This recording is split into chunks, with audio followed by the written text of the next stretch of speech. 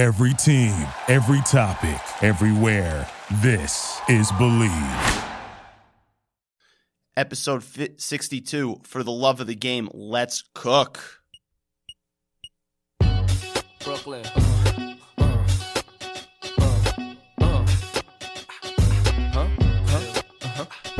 Yeah. Come on.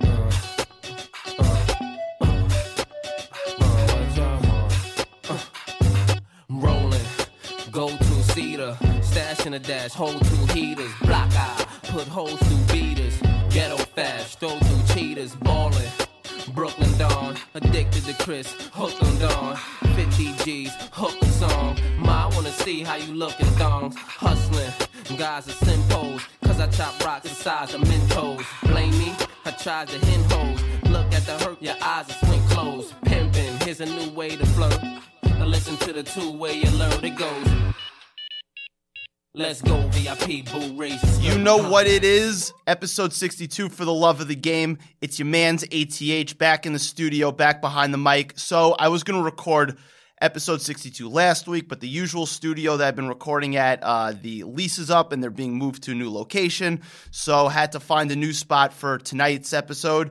Sorry for the delay. Lots to talk about, so let's jump right in. Congrats to the Washington Nationals.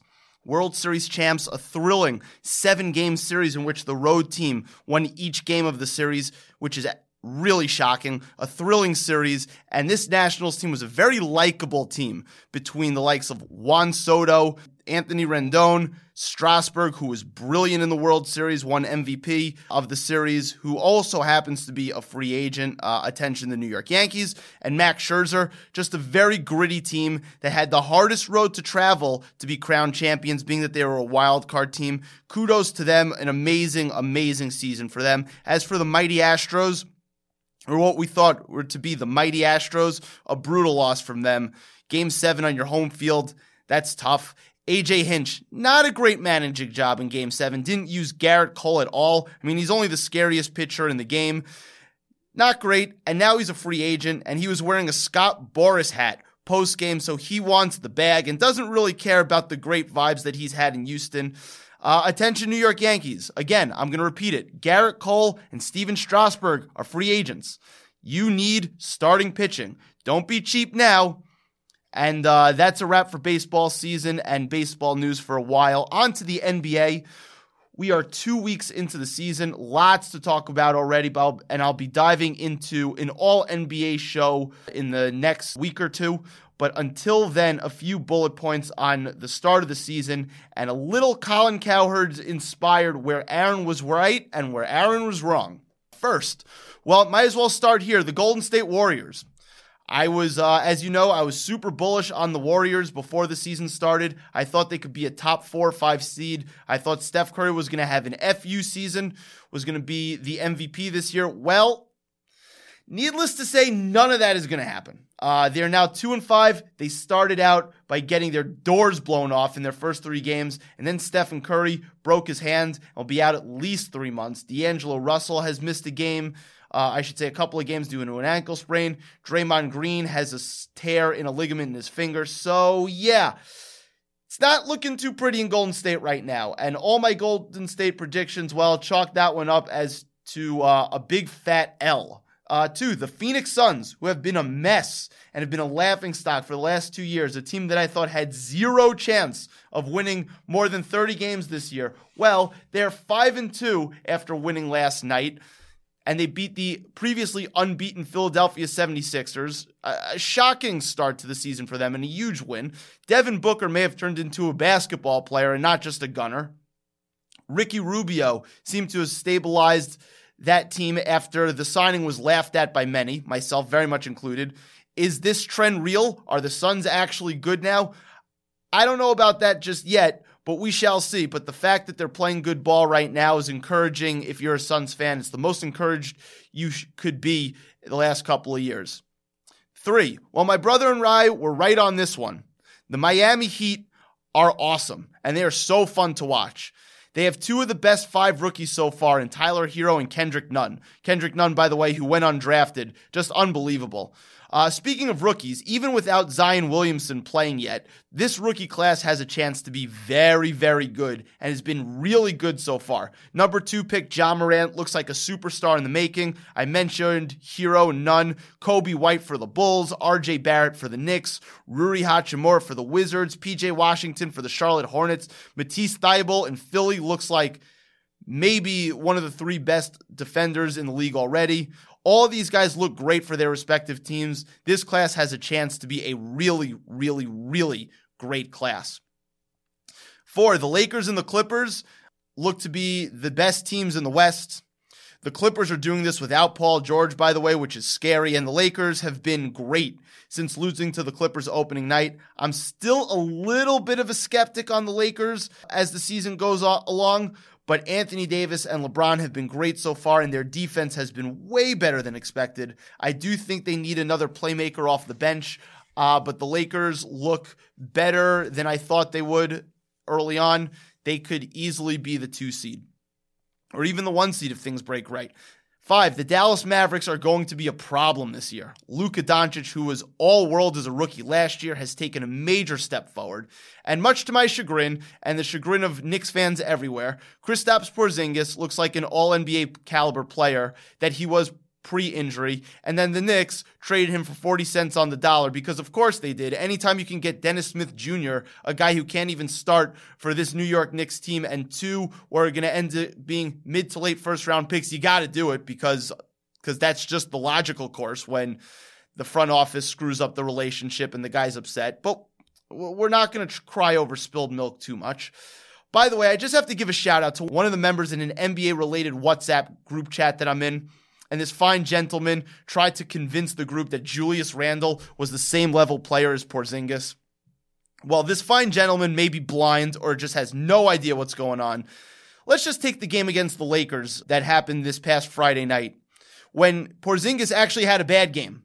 But the way he commanded respect from Anthony Davis, one of the 7 best players in the league, Randall's bum ass never would have commanded that level of respect, whether it was on offense and especially on defense. Just watch the games. Whatever, KP looks great. Julius Randle kind of sucks. Something I was on that hill beforehand, but when the Knicks signed him. Yeah, being a Knicks fan is pretty terrible. Don't know if I mentioned that before on this show, but if you didn't know, just a friendly reminder that being a Knicks fan is a miserable, miserable experience. 6, the Kyrie Irving stink seems to be affecting the Brooklyn Nets. 3 and 4, and there are already reports of him being moody, that he was especially moody on the China trip, and that the Nets are already concerned about it. It hasn't been even 3 weeks into the regular season, and there are already these reports. This fucking guy, I mean, he legit may be a team cancer, even as talented as he is, and he's been actually really, really good on the court. I mean, he's scoring in bunches. He's been super efficient, but I just don't get it with him and his mood swings. Something that we should be monitoring as the situation goes along. I mean, the Nets just have to get through this year with Kyrie being the alpha dog, make sure that he doesn't basically alienate everybody in the franchise. So when Kevin Durant comes back next year, he doesn't have to pick up the pieces. Just keep it together 1 year for me, Kyrie Irving. But you know what? Don't keep it together because screw the Nets. Just in general, as in always, it's always going to be a Knicks town no matter how bad they are. Screw the Nets. And that's it for NBA for now. As I mentioned before, probably next week, next episode, we're going to dive into NBA in greater detail.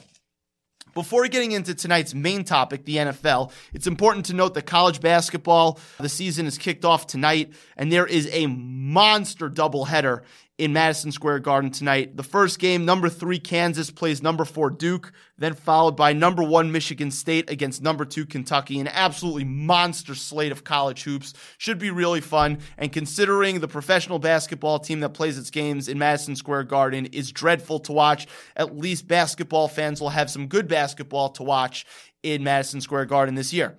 Okay, on to the NFL. We're a little bit past the midway point of the season. Going to dive deep with a popular recurring guest in a couple of moments. But first, it's been a rough go about for the ATH Pick 5 this year. Last week, I was 3-2, finally a winning record after a couple of weeks of 2-3. So I'm still slightly under 500 for the year, checking in at 22-23 on the season. But here's the hope that a 3-2 week signals getting hot and more good weeks to come. So here are your pick 5 for the week. Number 1, the New York Giants -2 against the Jets. The Giants are technically the road team. Now, the Giants aren't good, and we're going to talk about that a little bit in the next couple of moments.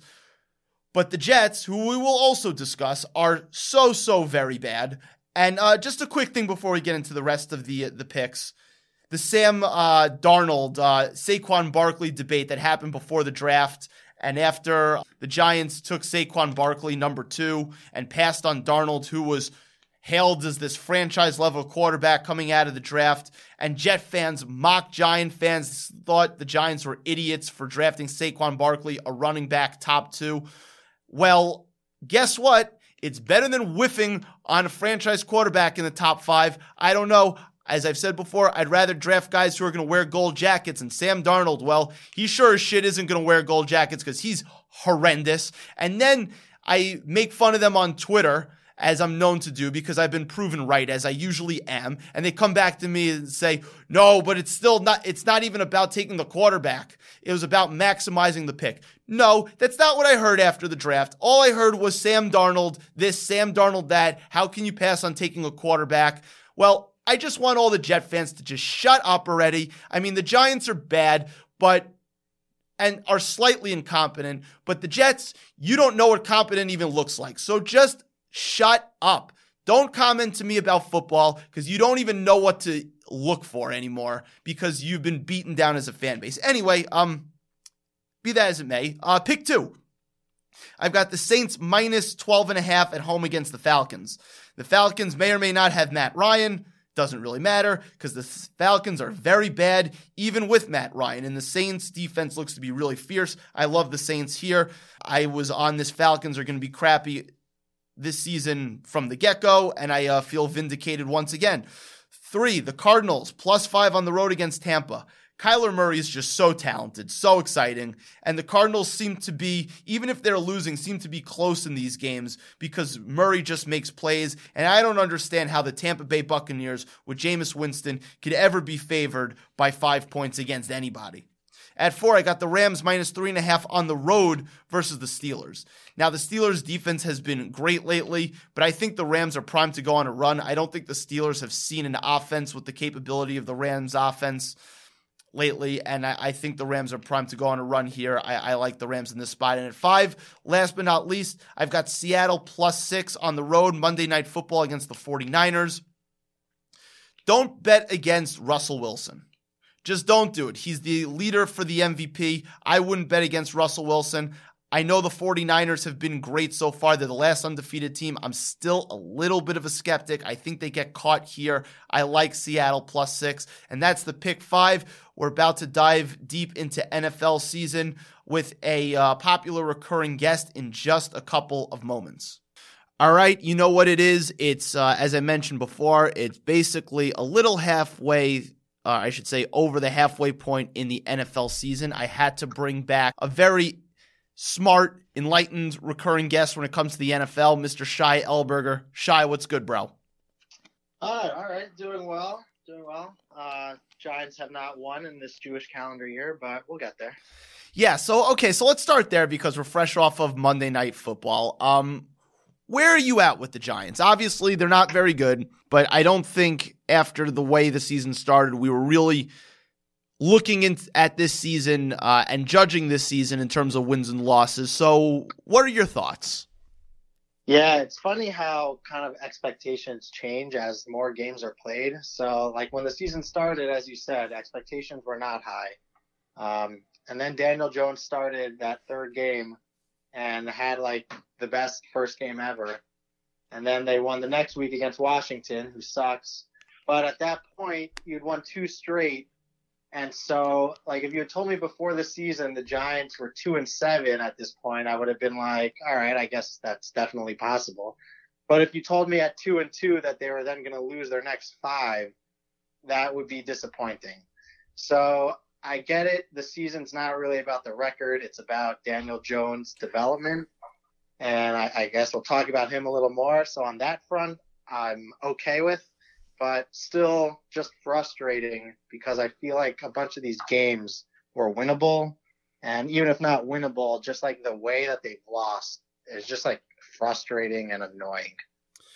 Well, last night was one of those types of frustrating losses. Exactly. But I guess we'll start with Daniel Jones, because to me, this season, once they made the switch and once the O-line still proved to be inexperienced and young and sometimes not very good, it was all about Daniel Jones and how he looks. It was about keeping Saquon Barkley somewhat healthy.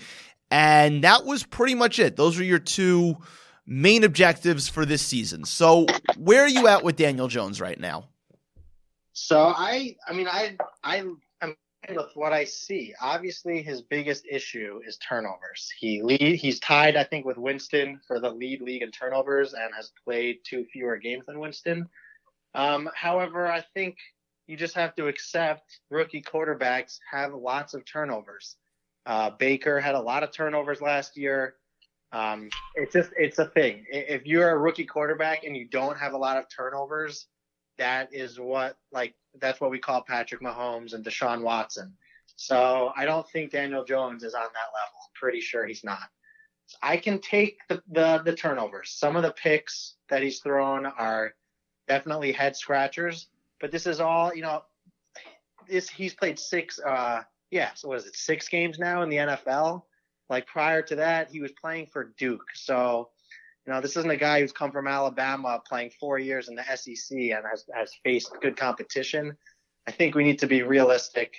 He's probably going to throw a lot more turnovers. A lot of the fumbles he's had have been like blindside sacks because, our left tackle is quite bad.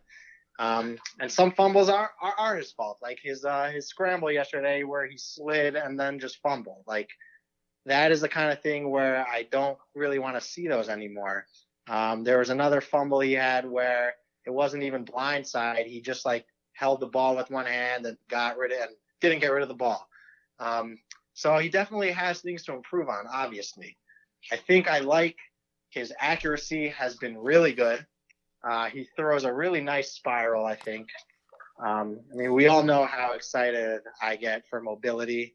Yes. He tweeted to me, I think his first game, I think in the first quarter, he ran for a first down, and that was very exciting. We obviously saw last night he had a couple more runs. So that aspect I'm fine with. I also read an article the other day, some analytics article, that basically portrayed or showed that Jones has the biggest discrepancy in the NFL between on-target deep passes and completion percentage on deep passes, i.e., he's throwing very accurate deep passes and they're not being completed. Well, except for the one at the end of the first half, which was right. And we'll talk.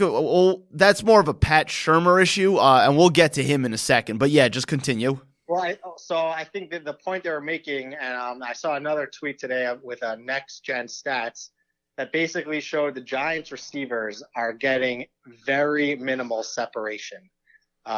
Tate, Ingram, Ellison, Slayton, they're all getting less than the league average in average separation.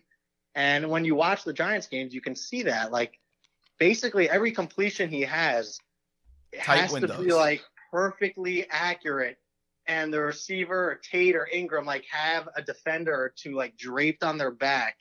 Like Tate made that one-handed catch yesterday, which is really nice, but like the guy was right on him, and just like it would be so much easier for Jones if they just had someone, which we did, who could get separation and create some distance. Like even he threw 2 touchdowns to Slayton against the Lions, both really nice throws and catches. Both of them, there was a defender like draped all over him. So I think that was the point of that article, was basically showing that he's throwing really accurate passes, but they're just not completing at a high mark because the guys are actually not open. So that hopefully by next year they have someone who can go deep and create separation. But overall, definitely pleased with Jones. I can handle the turnovers. I know he's a rookie. It's going to happen. A lot aren't his fault. A lot are. But definitely pleased with where he's at this point. Well, you did mention that he, like Baker in his rookie year, had a lot of turnovers. I think if you were to mention Baker Mayfield right now for the Giants for year 2, we would be looking to jump off the George Washington Bridge.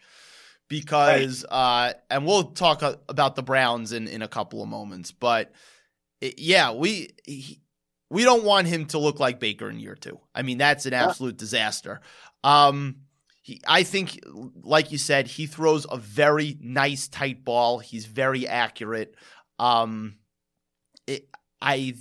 fumbles, bother me a little bit, but whatever, that's fine. I don't want him throwing the real head scratcher interceptions, or a lot of them, and he's avoided those. To me, the biggest thing about the Giants right now is the defense is horrific. I mean, absolutely horrific. The offensive line, okay, it's not great, but I don't think it's like with his mobility, he's able to negate some of that. But the defense is absolutely horrific. I mean, I think the offensive line has been pretty big disappointment. When we spoke before the season, and I was railing on Gettleman, the one thing you said and that I agreed to was that he fixed the O-line. I think, and I don't know if you saw me tweet this the other day, I don't really think we can say that anymore. I mean, Solder is just a liability at left tackle. Yeah, it's a problem. Hernandez is fine. The center is, I think, average at best. The right guard, Zeitler, has been fine, but I think run blocking is his strong suit. We've seen him get beat a bunch in pass rush. And the right tackle, Remmers, is also below average. And I think we've just seen, some of it, I guess, is Jones. He stays in the pocket. He's willing to get hit. But the offensive line is not rebuilt. I think a lot of Giants fans just convinced themselves that, like, Mike Remmers was the next Orlando Pace, when in reality he's been average his whole career, and then he had a major back injury, and he's average at best. And I like that the offensive line is not remade. There's still work to be done. They need to draft tackles high in the draft, sign free agents, move Soldier to the right side, something.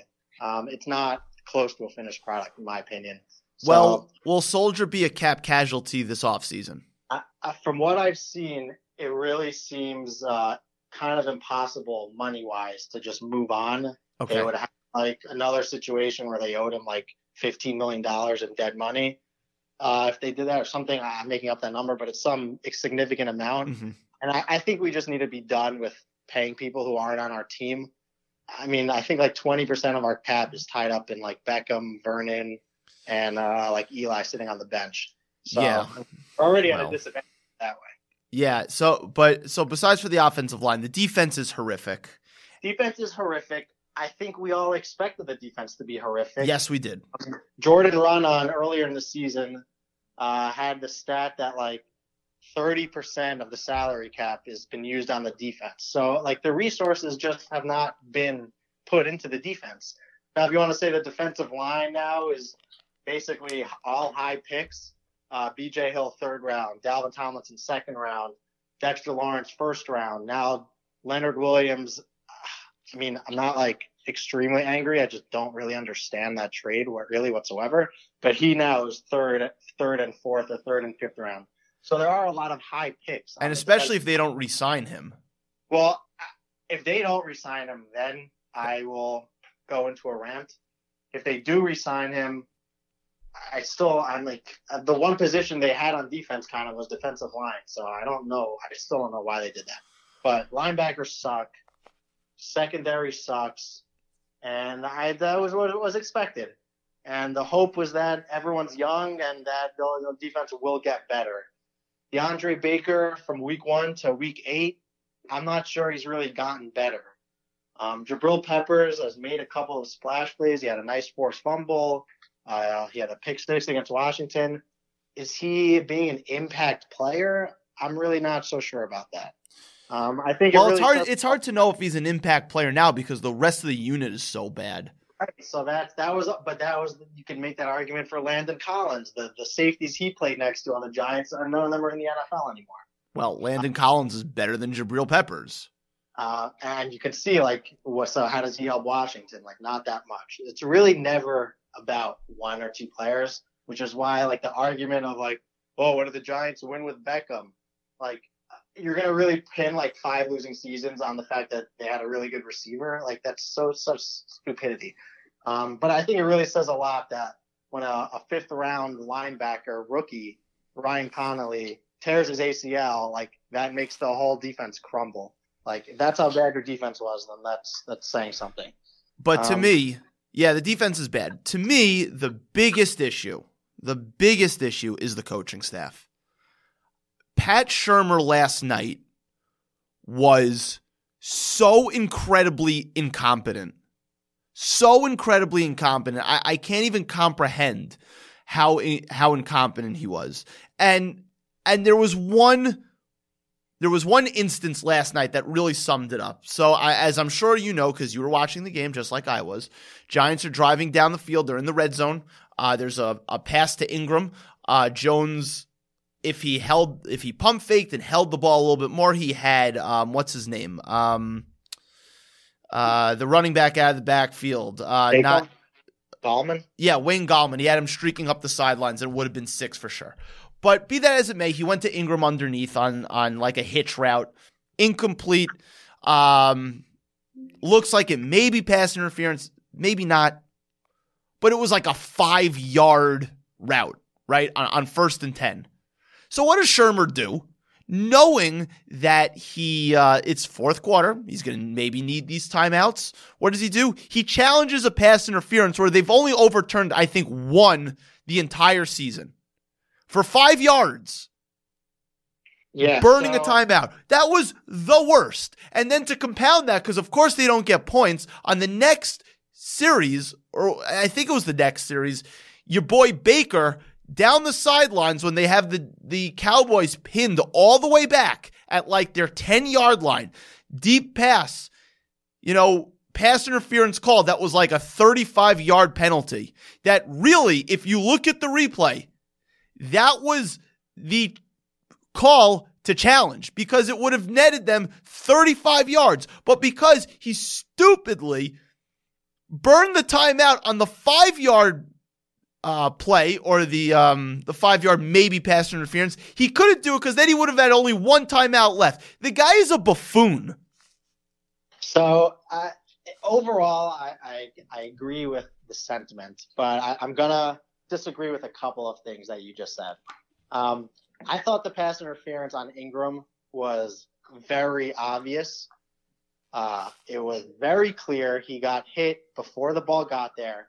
That stupid rules expert who's on the TV, and this, the problem I have was it Dean Blandino last night? I don't think it's Dean Blandino. It's some old guy. Mike Pereira? Something? No, not Pereira. He literally said these 2 sentences. That is pass interference. It will not be overturned. This rule that they instituted because of one. It's the dumbest. Call. The dumbest. It's so pointless. If they're making it so clear that they are not going to overturn anything, when replay shows Ingram, and not just Ingram, it was other plays throughout the season we've seen, as you said, I think Shurmur's 0-5 now challenging. They're just not going to overturn it. So why is there a rule in place to challenge it? It's so stupid. I think that play was way more obvious. I thought maybe a 1% chance they make it pass interference. There was no way if they challenged the Baker pass interference that they would have overturned that. I actually thought, I would not have called that. I thought it was a little ticky-tack. Like, you can make the case that Baker is kind of arm fighting But it's 35 yards shy. It's a 35-yard difference versus a 5-yard difference. So the other thing I'm going to disagree with you, and you're not the only person I saw say this, that they're challenging that it should be pass interference. If it's pass interference, that's an automatic first down. That's not just a 5-yard penalty. It would have been 1st and goal. So it wouldn't just make it 3rd and 10 to 3rd and 5. I saw people say that. I don't know why. Pass interference is an automatic first down. And that's why he challenged it, which he said after the game, it would have given us a fresh set of downs. He would have called some bullshit play that wouldn't. You would have run the ball into the line, and it would have been 2nd and 10 anyway, 2nd and goal. Who cares? As frustrating as it is to just swallow, the penalty, the challenge flag, because you just know they're not going to overturn it. it's like at this point, if there is a play during the season in the NFL where they do overturn it, like that's going to be suspicious. It's going to be like, okay, so the refs have something on this game because this is the one in the entire season that they overturned. It's stupid. They just admit that they messed up the call in the playoff game, and that's it. To enact a rule change that they don't even enforce is just so dumb. And there's just no chance it's going to be like this next year because it's ridiculous. Well, whatever. We gotta. I agree with you, but we gotta transition. We've spoken about a 2-win team way too long, so let's transition from a 2-win team to a 1-win team. The New York Jets, who are coming off a loss to the Miami Dolphins, who up until that point were winless. So, are the Jets the biggest disaster in the league?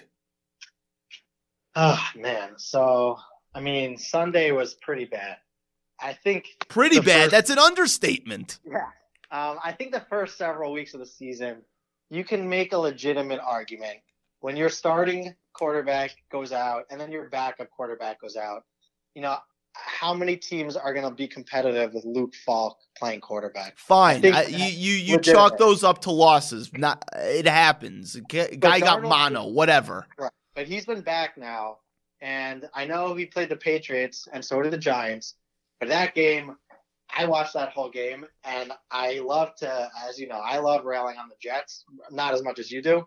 That was one of the worst games I have ever seen in my life. Every pass he threw was either intercepted or landed in the bleachers. It was ridiculous. He saw ghosts.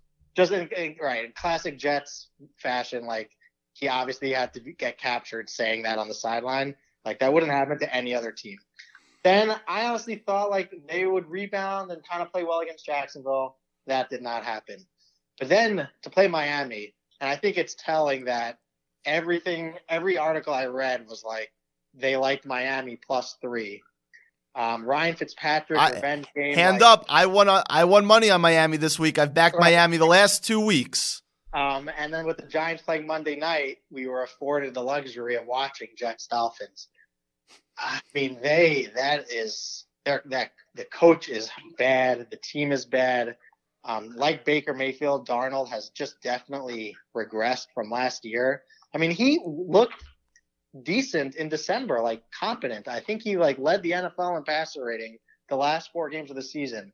If Daniel Jones leads the league in passer rating in December, like you can't tell me that we all wouldn't be super excited heading into next year. I'll tell you one person who was never super excited about the Sam Darnold era for the New York Jets. That is Mr. Aaron Tobin-Hess. Right. That's true. You did say that. I'm surprised. You're not surprised. I am. Like that sequence before the half or that play that first of all, full disclosure, the Jets got hosed on that call. That was a touchdown. Oh yeah, that was a touchdown. Yeah, they got screwed. No question. But that play after, I mean, that reminded me of like young Eli Manning rolling to his left and throwing some cockamamie pass while he's getting hit against the Minnesota Vikings. We saw it a couple of times. There was a game against the Titans in like 2006. Eli threw a lefty into the end zone and that was picked. But like the whole play was crazy. Like no one ran a route. Everyone was blocking. Robbie Anderson was standing out of bounds. I don't know what the hell was going on there. And like the Dolphins had scored 20 points once all season. They scored 21 in a quarter. All I'll say is this. I hope for both of our sakes, we are not putting a jinx on our team and we'll end up losing next week. Because I swear, if we lose to the Jets next week, that will be a tough one to live with. Yeah, that'll be a tough pill to swallow. Considering I already put them in my pick 5. I've got the Giants #1 in terms of who I'm backing next week. Offense, and the sad thing is, like I don't have full confidence that the Giants will win because all I've seen for 3 straight years is the Giants finding ways to lose. The Jets just kind of like suck and they lose. I feel like half the games the Giants have lost in the last 2 or 3 years, they've been like down 3 going into the 4th and then somehow lose by like 24. Like they just, one thing just leads to another. Last night, a perfect example, like before the half. I don't know how the Giants ended up being down at the half, honestly. I have no idea how that happened. And Well, then it was that terrible decision to throw the deep ball, gets picked off. They couldn't just run a draw play and go into the half down 12-10. It was 25 seconds left. It was so ridiculous. I know that's on Shermer. I really quickly, because I didn't get to respond to the Shermer point. I've been a defender of him in terms of specifically designing plays where people get open. I feel like last year I saw people open. This year, and back to, I guess this is related to the point where like no one's open. The Giants run also these like play action bootlegs last night. The second Jones turns around, he's getting face planted. And it's not other teams, the Cowboys ran a play action rollout like 40 times, and Witten had 40 catches. I don't understand how other what do the Giants do all week if they're not practicing these plays and watching film? Like, I don't know. People are just not open. They ran a Tate end around for 15 yards. They didn't go back to anything like that the rest of the game. So I don't know. Shermer's like the one thing I thought he did well. That's not even happening this year. He needs to go. But my question for the Jets is right now, they're going to have another top 5 pick. And if you look at the Sam Darnold trade, they traded from 6 to 3, and they gave up like 2 third-round picks and like a future 4th, something like that. They gave up 3 third-round picks, yeah. 3 third-round picks. That's what it was, right? If you're the Jets, do you take in a loaded QB class, from what I understand? I'm not a college football guy for the most part, but from what I understand, this is a monster QB class. Do you take another shot at a QB? Because I 100% would. Yeah, I mean, we disagree there again. I'm not willing to make that move at this point. I think you kind of first of all, you obviously had a lot of conviction in Darnold to draft him that high. Granted, it was a different GM, different coach. I just think he showed enough. I mean, you don't agree? I think it's so tough. You can't just move on from a guy like that after 2 seasons, one of which you're both basically acknowledging both seasons your coaches sucked. I mean, Bowles is not any offensive guy, and now Tampa's defense sucks, where he's defensive coordinator. Gase was never a hire that made sense because he was the coach. He's a train wreck. He's a train wreck. So it's like now you're really putting all the blame on Darnold. Like, why don't you just hire someone who's freaking competent for once? Why do the Jets just hire these clowns as coaches and put their players in the worst positions? I mean, it's great for Giants fans. Like, it's the only thing that's kind of been getting me by these last 6 years. But I would not move on from that. If I'm the Jets, I'd take, the best offensive lineman or the best receiver, move down, stockpile picks. I think you just got to roll with Darnold for another year with a new coaching staff. And, like, if it's now 3 coaching staffs next year and he still isn't better, like, at that point, yes, you can move on. After 2 years, I can't do it. Arizona took Kyler Murray after taking Josh Rosen in the top 10. And, it turned out good for them. I would probably do it. And I just love and I don't like laughing at the Jets fans' futility. That's not what it is. I don't have like this vendetta against the Jet fans. I have a vendetta against stupid people. So when you tell me that the Giants were dumb for drafting Saquon Barkley over Darnold, right? Because that was the argument when the Giants were in that position. Do you take the quarterback to maximize the value of the pick? Because trading down was never an issue. Or was never an option. So when you tweet at me saying they should have traded down to take Quentin Nelson or Bradley Chubb, like that wasn't happening. So given the fact that wasn't happening, all I heard was you whiffed by taking Barkley over Darnold. Well, guess what? Barkley, if he stays healthy, granted, he may have a Barry Sanders-like career that will ultimately be wasted, but that guy's going to wear a gold jacket. I'd rather the guy who's going to wear a gold jacket and figure it out from there than whiff on a top 5 pick on a quarterback. But whatever, that's just me. Moving on to the next disaster, the Cleveland Browns. Yeah. The Cleveland Browns. What do we make of the Cleveland Browns? Because their misery may be even worse than the Jets' misery because they had high expectations coming into this season. Like I was about to say, I really didn't see this coming, but at the same time, I think everyone acknowledged this was in the range of outcomes. A guy who started last season as, I think, the quarterback's coach then became like offensive coordinator mid-season, and then became a head coach. Like, that's a lot of promotions in a very short period of time. So first year head coach, like, that was a question mark.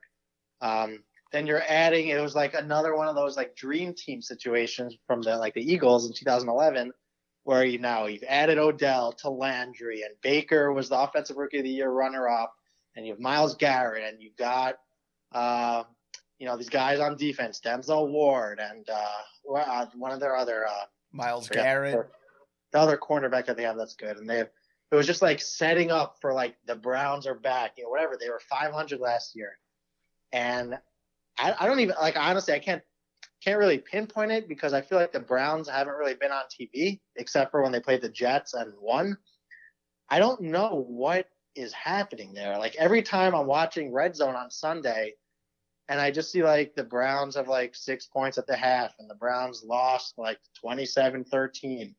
I legit don't understand how they're doing so poorly with Baker and Chubb and Beckham and Landry and that defense. Like, I don't know what's happening. From what I understand, their offensive line has been pitiful. Right. Really Yes. pitiful. Their O-line Baker is is leaving the pocket way too early when he has time, and the play calling has been abysmal, and Freddie Kitchens is a disaster. That's what I understand. So how is he a disaster, though, when he was impressive last year when they did well? It's just crazy how that stuff happens. I saw a really crazy tweet this week, actually, that was red zone targets. And so number one in the NFL, I think, was Edelman with like 18. And then Tyler Lockett at like 14. And way down on the list at number like 162 was Odell Beckham with 3 red zone targets this season. Oh, and he was open on the 4th and 5 that Baker ended up throwing to Landry underneath into double coverage. He was wide open, had his man beat by a step and a half that would have put them in the end zone to win the game, and he just missed him. Yes, I don't know whose fault that is. I want to say that's Baker. That's on Baker Mayfield. You're the quarterback. You got to read the play. That's what you get paid to do. You would think Odell would be like the first guy you're looking at in these situations, but also if you're the coaching staff, you just have to design plays where Beckham is the guy to throw to. Throw him receivers. I guess receiver screens aren't the best play at the goal line, but he is a touchdown machine. He had 10 or more touchdowns every year with the Giants. The fact that he has 1 right now, it's laughable. It makes so little sense. It's laughable, but I'm gonna and you know me, I've been an Odell defender for forever. I think the Giants gave up on Odell. It was ridiculous. I thought they got 40 cents on the dollar for him, much like the New York Knicks trading Kristaps Porzingis. But I got to give Odell a little bit of crap here. You know what? Your team stinks. When your team stinks and you're not performing and you're not producing, enough with the stupid cleats that are banned by the NFL. Wear the goddamn cleats that are in dress code and stop making it all about you when you have 2 wins. Enough already.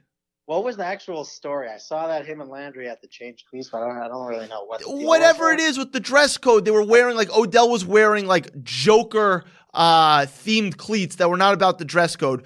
If you're winning games and you're producing, fine. But you're not winning games and you're not producing, so just get in line, all right? And Baker Mayfield, you too, man.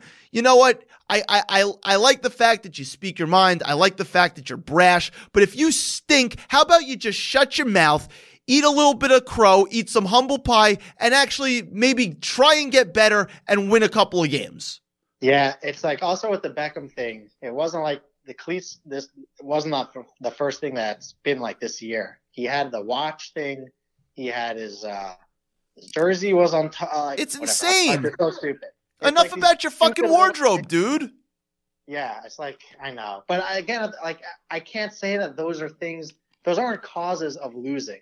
Those are just No, but what it does do is because they're losing. Fine, but it permeates losing culture. Yeah, you're right. It permeates losing culture.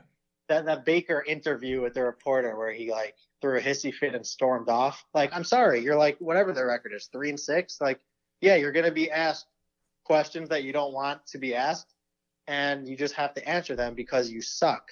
So I like imagine a guy like Baker, which I always think about, like a guy like that playing in New York, and stuff like that does kind of make me appreciate Eli for how he handled himself. He was always a pro.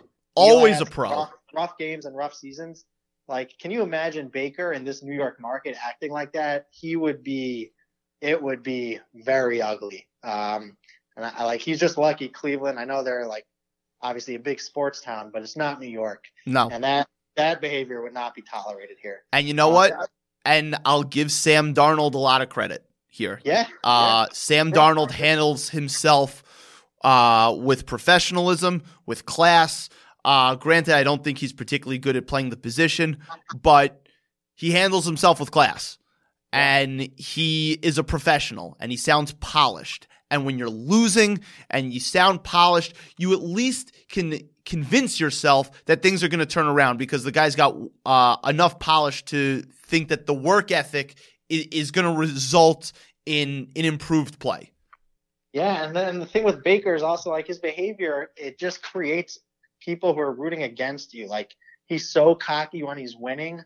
It's almost like now that he's losing and he kind of can't handle it, you like want to see it more. You want to like see him combust almost and like kind of just root against him. And the other stat I saw, obviously on Twitter again today, was Baker actually has the lowest passer rating in the NFL when not under pressure, which is kind of interesting. He has like a 72 quarterback rating when he's not under pressure. And I think back to your earlier point, the O-line has been so bad that, you know, he wasn't mic'd, but he's probably seeing ghosts and just is like bailing out of the pocket and just rushing throws or has too much confidence in his arm, so his mechanics are off. Just weird because he was good last year. So it's just like a weird situation. I guess, you know, you think rookie quarterbacks would carry into year two, like progress they made. And I guess it just doesn't always happen that way. Nope. Clearly not. The Browns thing is a real disaster, and Browns fans have to be even more depressed than they normally are. So, as you know, or as everybody else knows, we did a preseason preview. We made a couple of predictions. Some of them went well. Some of them did not go very well. So we're going to play a little, Colin Cowherd inspired where we were right and where we were wrong. What was your number one prediction that you made that you were right on? I did have the Bills as a sleeper. I think they're 6-2. Yes. Granted, I will admit, I think the teams they've beaten are pretty much all shitty, and the 2 losses were against good teams. But you know what? Maybe I knew what their schedule looked like. Their DVOA, not very high, but 6-2 is 6-2. Bill Parcells once said, "You are what your record is." Yep. So I like my Bills pick. Honestly, I'm pretty sure. I don't think I had Atlanta, did I? Yes, you did. Yes, you did. You had Atlanta winning that division. That was my big prediction that I was right on, that the Atlanta Falcons were going to be bad. I think they're still alive for that. Oh, yeah, they have one win. They're horrendous. I don't even remember what my other predictions. Baltimore, I think. I like Baltimore. I underestimated the Ravens. You like the Ravens a lot. You were right on that one. I did not have that one correct.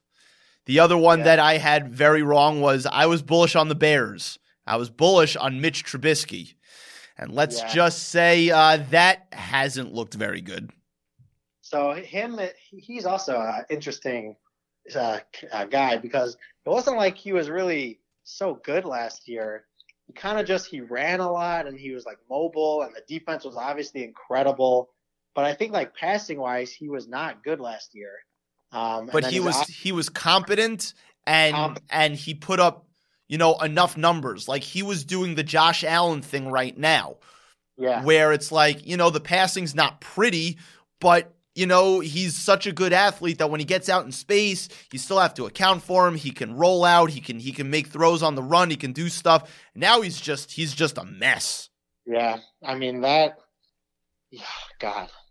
I don't get how so many people can be paid and spend so much time to evaluate players and determine that Trubisky is not only better, but so much better than Mahomes and Watson, that you trade up from 3 to 2 to ensure that you get this guy.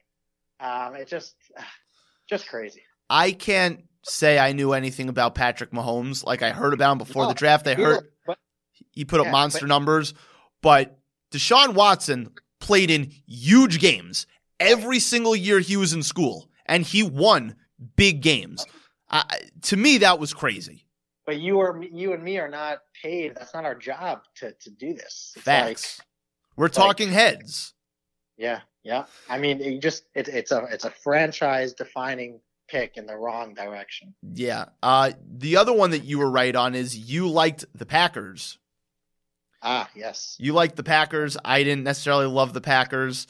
I don't know what the hell that was on Sunday. I did not think that they would lose to the Chargers. Yeah, in my pick 5, I had the Packers -3.5. So I'm a little angry at them. I'm also angry at the Browns because the fact that they lost to a backup quarterback they're just abysmal. Where I was right was I loved Seattle because I'm a Russell Wilson truther.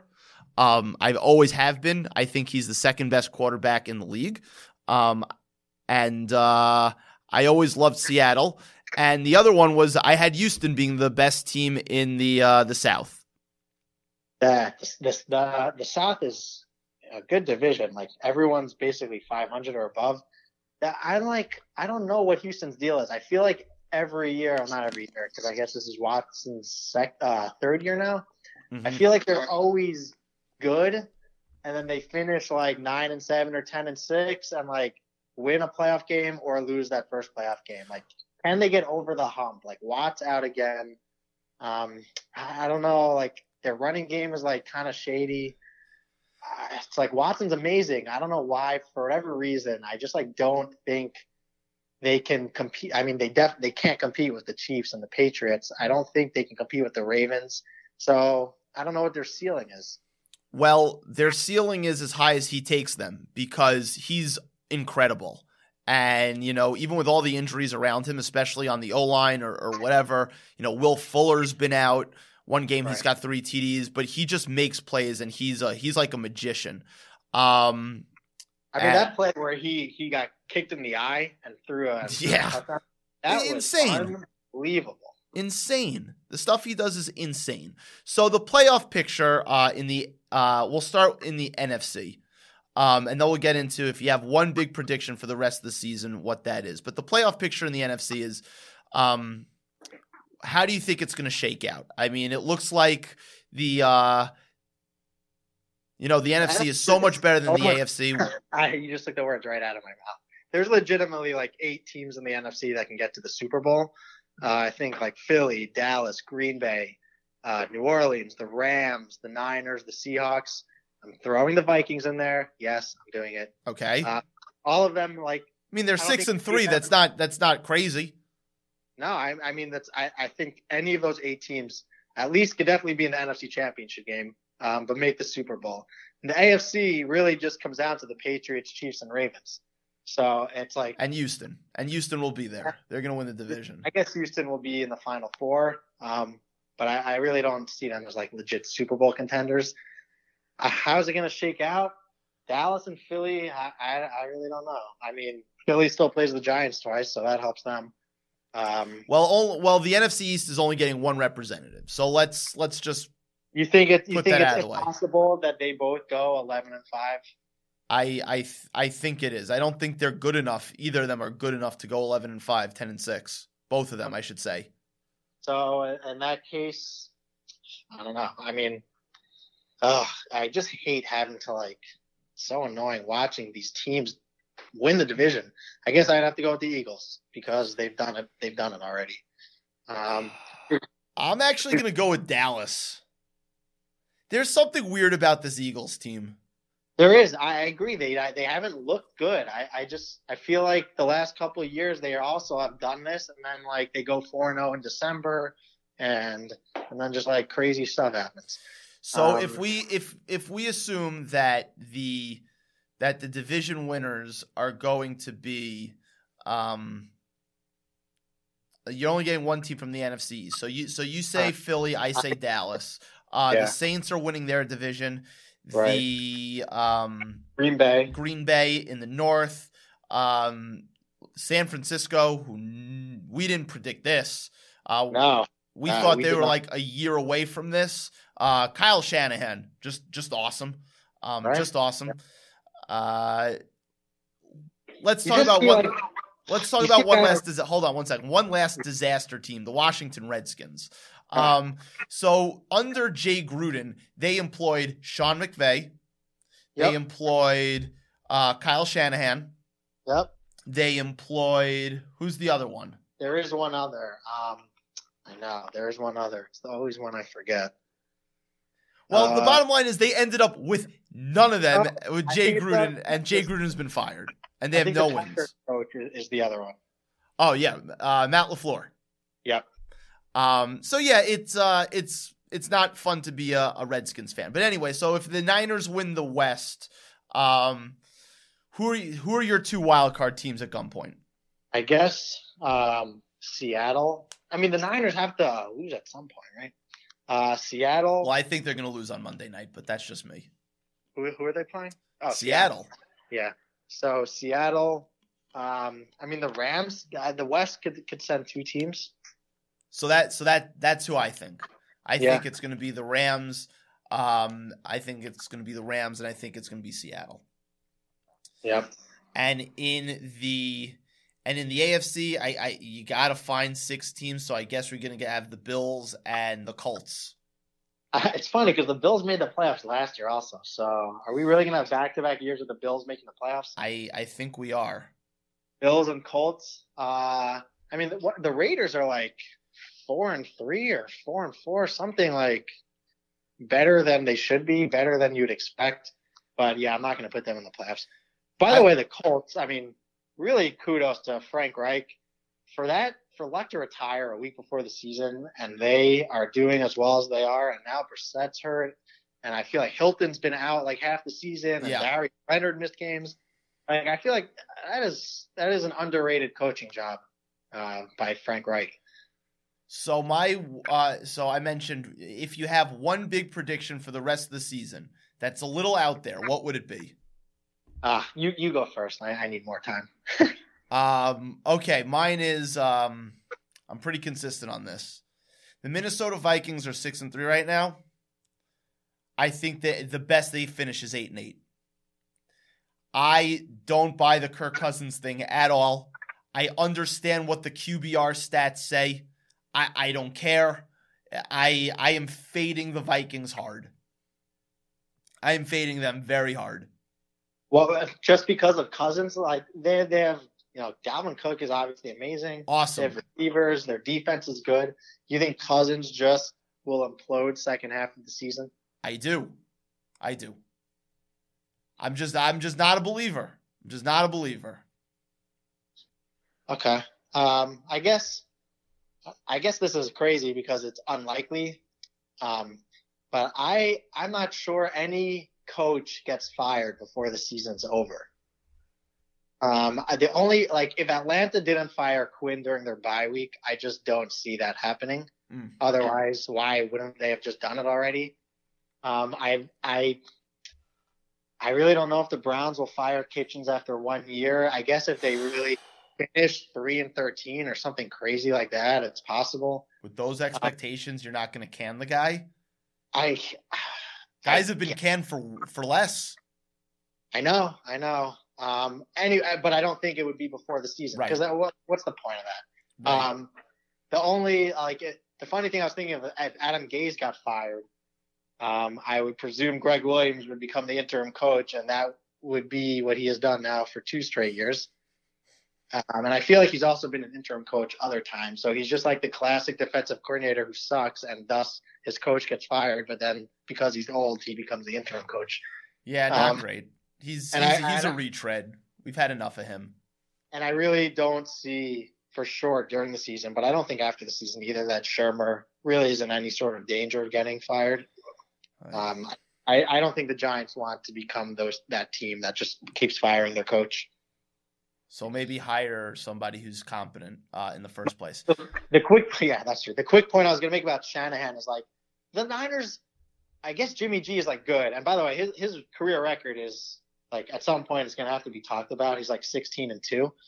But like, who do they have? They have Kevin Coleman and Matt Breida and Deebo Samuel and like these no names, and they're doing so well. I think of like if a guy like that was coaching the Giants with Saquon and Tate and Ingram and like, or just like how much better could it be?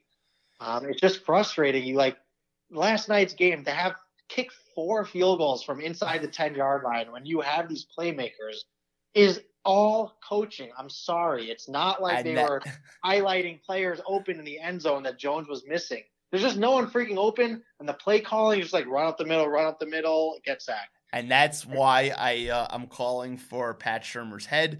We're not going to rant on the Giants anymore. They have 2 wins. They stink. We've been going at this over 45 minutes now, and the studio has given me the shy. This was wonderful as always. Always a pleasure to talk football with you. The Giants, well, whatever. It's about Jones, Barkley being healthy, and not a whole lot else. We'll see what they do in the draft. I don't think Barkley's healthy, by the way. It seems quite clear he's not 100%. Even though my fantasy team rides on Barkley, I wouldn't mind if they shut him down. But whatever it is, Shy, always a pleasure. We're going to have to do this before when the regular season ends and the playoffs begin again. Good to speak to you as usual, my man. Agreed. And please do not let us lose next week. I cannot handle it. Chastei Hashem if they lose to the Jets. You have to win. You have to win. All right, I'll speak to you. Thanks again. Thanks again to recurring guest, Mr. Shai Elberger. Always a pleasure. Always a pleasure. He's one of my favorite recurring guests. That's episode 62 for the love of the game. Take us out, Falbo. Holla back. Holla back, youngin'. Holla back.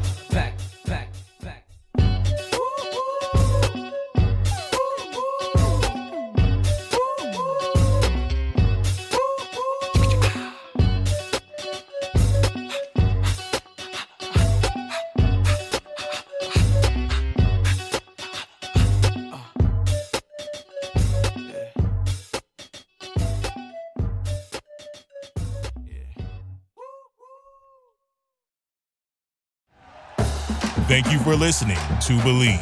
You can show support to your host by subscribing to the show and giving us a 5-star rating on your preferred platform.